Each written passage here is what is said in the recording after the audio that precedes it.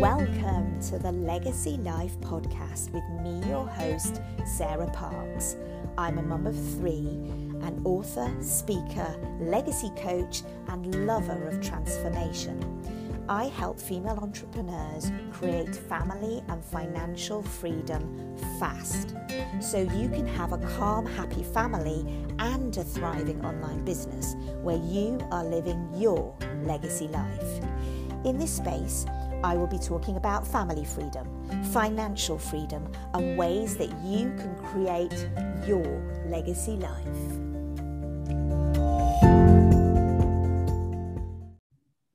Hello and welcome to Cassie Swift. Thank you so much for joining me on the Legacy Life podcast. And today the topic we're talking about is bullying and child mental health. And I invited Cassie to come and talk about this because of her unique experience, life lived and healed experience, and the work that she is now doing to support and empower children, which is transformational and incredible. So thank you so much, Cassie, for joining us today. Thank you for having me. So, Cassie, it would be really great for you to share with us. I ask everybody, when I remember, I ask everybody on my podcast to tell me, what is the legacy that you are creating? So I'm going to start with the big question with you. So the legacy I'm creating, as it's to do with bullying, I don't want children to be bullied and to go through the experience I did. So I'm trying to create a whole new generation that will go on and see things differently and approach things differently and have more of an open mind, and just be more loving and caring towards one another, with the realization of the impact they can have with their words. So yeah, fantastic. And it's great the way that obviously what you're doing with your work and your life's kind of purpose really fits very well into today's topic. In terms of your business, what do you feel the legacy you're creating with your business is? So with what I do, I empower their children to become their true selves. So to be comfortable with their true selves, to be confident in their true selves, and to really step into and own who they are with confidence and with great self-esteem, so that if they do get knocked in life, they can approach that from a really powerful way, and not let it sway and make them have doubts about themselves. Yeah, I love that, the way that you are empowering children and supporting parents, with it's kind of like what we do fits together so well, because obviously I work with parents and you work with the children. And I'm working with parents to help them step into their power and be authentically themselves and know that they can parent from this place, and that is massively valuable. And obviously you're working with the children to empower them, to be authentically themselves and to know that they are loved in this world and that they are valuable and that they have a voice. Definitely. Yeah, totally. They have to have a voice that is heard, and at the moment children don't tend to do that. So thing I'm trying to do as well in my work is to give children that voice, because their opinion does matter to the world. Yes, absolutely. So tell us a bit about the driving force then behind you, because you mentioned that you were bullied. So tell us a bit about your experience that's brought you to do the work you do.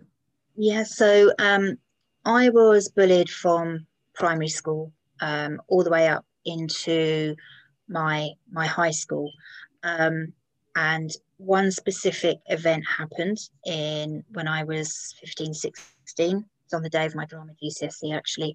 That just changed how I looked at things. Totally. There was an incident, and I actually voiced how I felt, and it went quite wrong and ended with my mum being attacked. And at that point, I was just like, I became very quiet, and I just sort of went under. I didn't voice myself again. And it's only recently that I've refound my voice and become and doing what I do.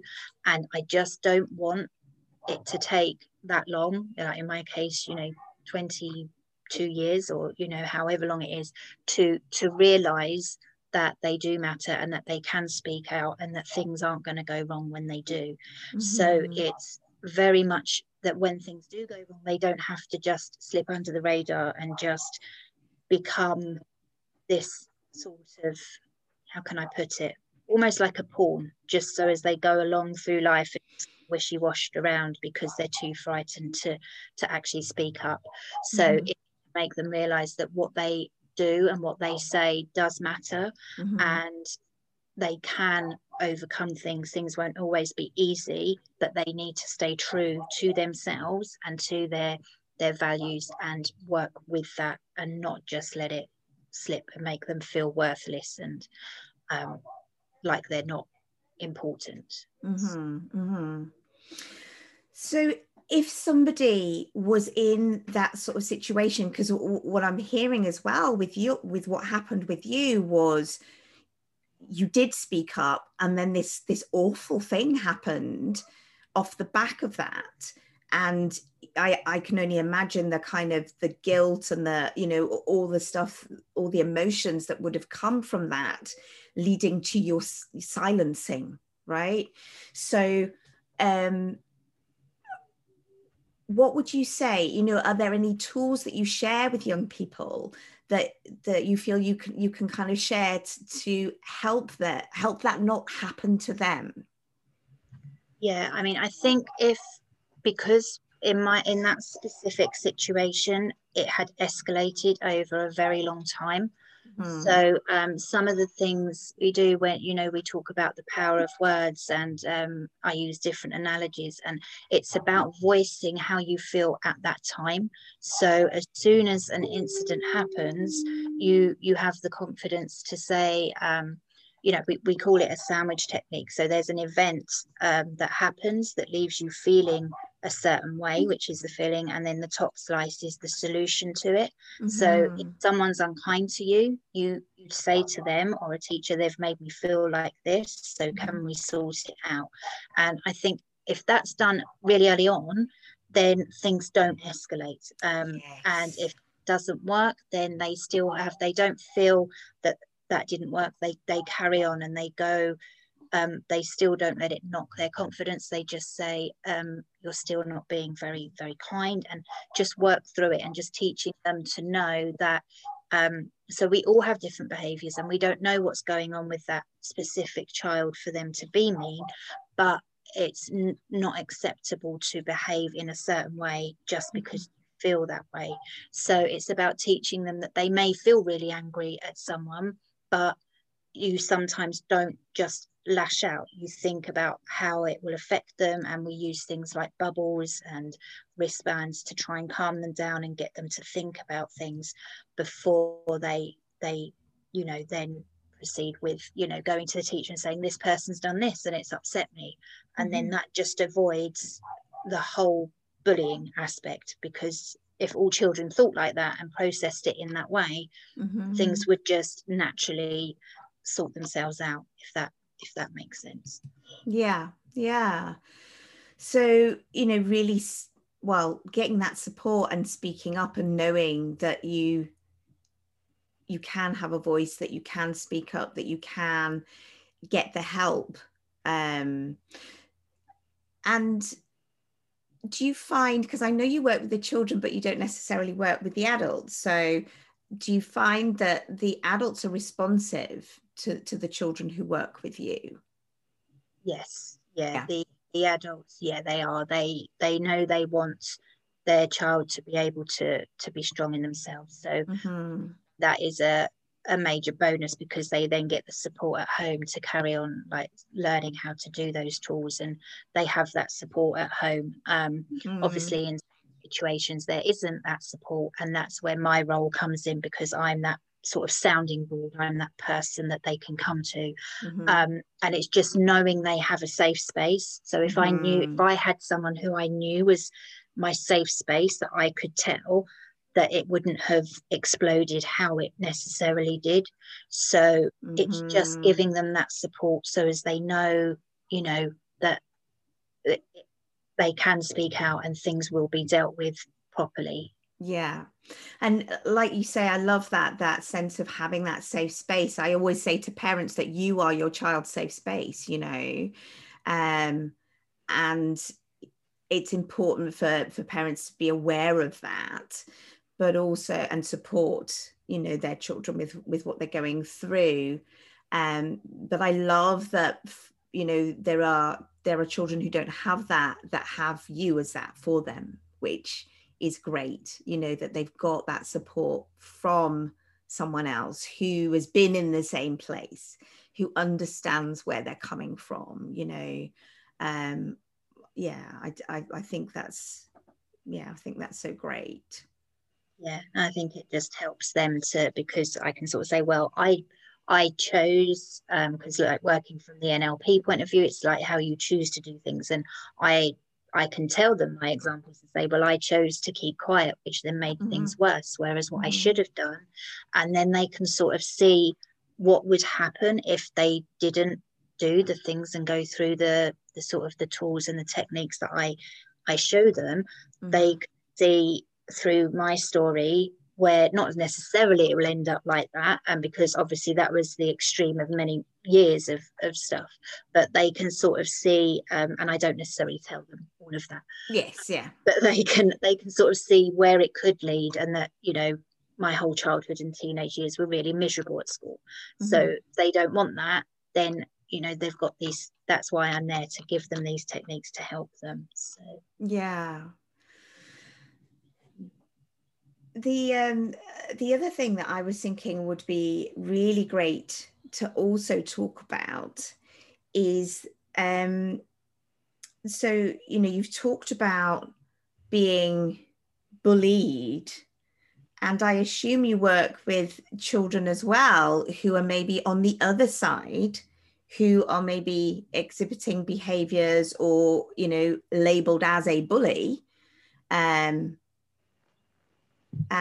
I'm wondering how you support children who found themselves in that role, you know.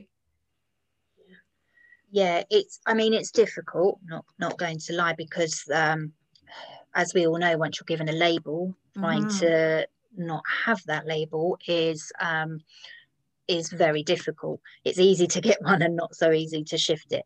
Yeah. So it's about trying to understand.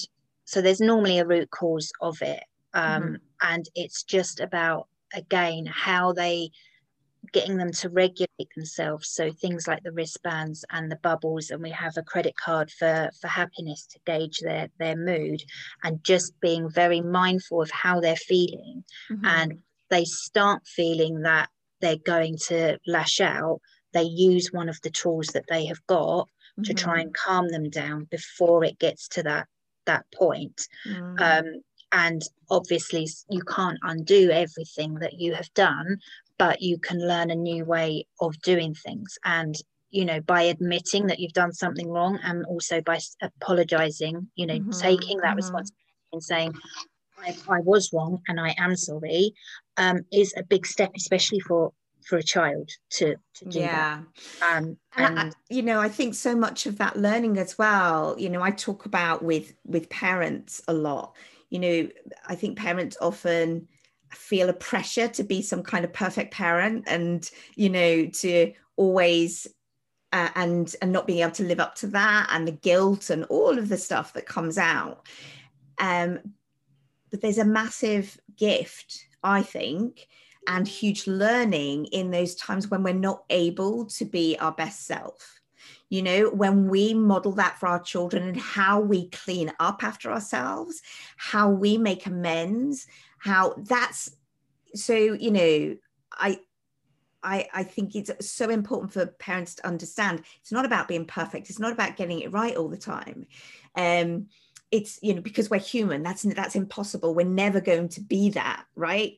But that it's massively valuable to have those times where we mess up, where we're not able to be our best selves, but we're able to clean it up, where we're able to make amends for losing our rag, you know, with our children, or doing things in a way that's out of alignment with how we want to be being in the world, how we want to be parenting, how we want to be being with other human beings. And so our children learn from that. Our children learn from us, you know, they learn how to do that by our modeling of that, you know. Yeah, exactly. You know, if we do something wrong, and we take responsibility and we apologize, you know, to children, which is a thing that, you know, people don't always want to apologize to children, but they are human and we expect them to apologize. Yeah. So if they see us taking responsibility, then you won't have to do the whole, well, say sorry and mean it, because they will automatically know that they have done something wrong. And instead of the, oh, sorry, because they don't actually know it, they will actually own what they have done and say, I'm really sorry, I didn't mean to do this, because they have seen how we've done something wrong, and how when we apologize, we mean it. We don't apologize just because we have to.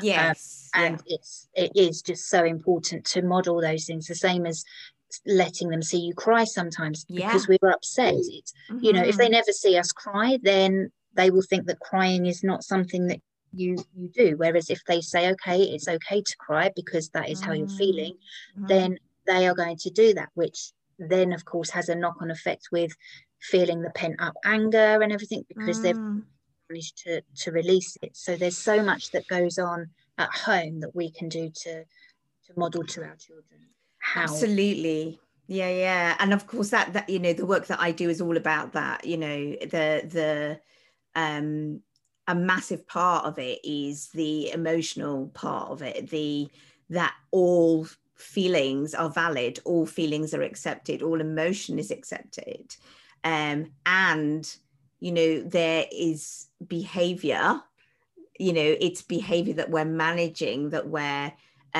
helping to express those emotions and have them come out and move through in the most positive and productive ways, you know, for everybody. So I love that there's so much synergy in what we do. Well, thank you so much for coming on today. It's not going to be a long one today. We're going to keep it quite short. But I wanted to have this chat with you, and, you know, for people to get a sense of what you do, and a sense of, you know, the different aspects of bullying and our child's mental health, which I think we've got a real sense of in this conversation. Was there anything else that you were thinking, oh, I must say that, I must leave them with this? Not really. I mean, there was something. I mean, I always use, well, I don't always, but there's an analogy which is really powerful for parents and children, actually, is that when you have a feeling, explaining to them that it's like a cloud, and that a cloud doesn't stay in front of the sun and dim its light the whole time. It's there, but then it moves on. And not that it hasn't gone in front of the sun, it has, but then it's... Oh, we lost you briefly there. Oh, sorry, I do apologise. It's all right. The feelings that we have, we accept them, and they will pass. We don't have to push them down or anything. They will. Yes. Yeah. I think that's a lovely analogy, isn't it? That they do pass, then, you know, the cloud disperses, doesn't it? And the sun comes out again. So yeah, that's lovely. Well, that's a lovely note to finish up on. Where can people connect with you, Cassie? So I have a Facebook group, and I'm on LinkedIn as well, and Instagram. So I'm on all of those places. Yeah. So if you just put in Cassie Swift, or True You Kids Life Studio, I'll pop up. Fantastic. Well, thank you so much for coming on today and sharing with us. Thank you so much. Thank you for having me. And thanks everybody for listening.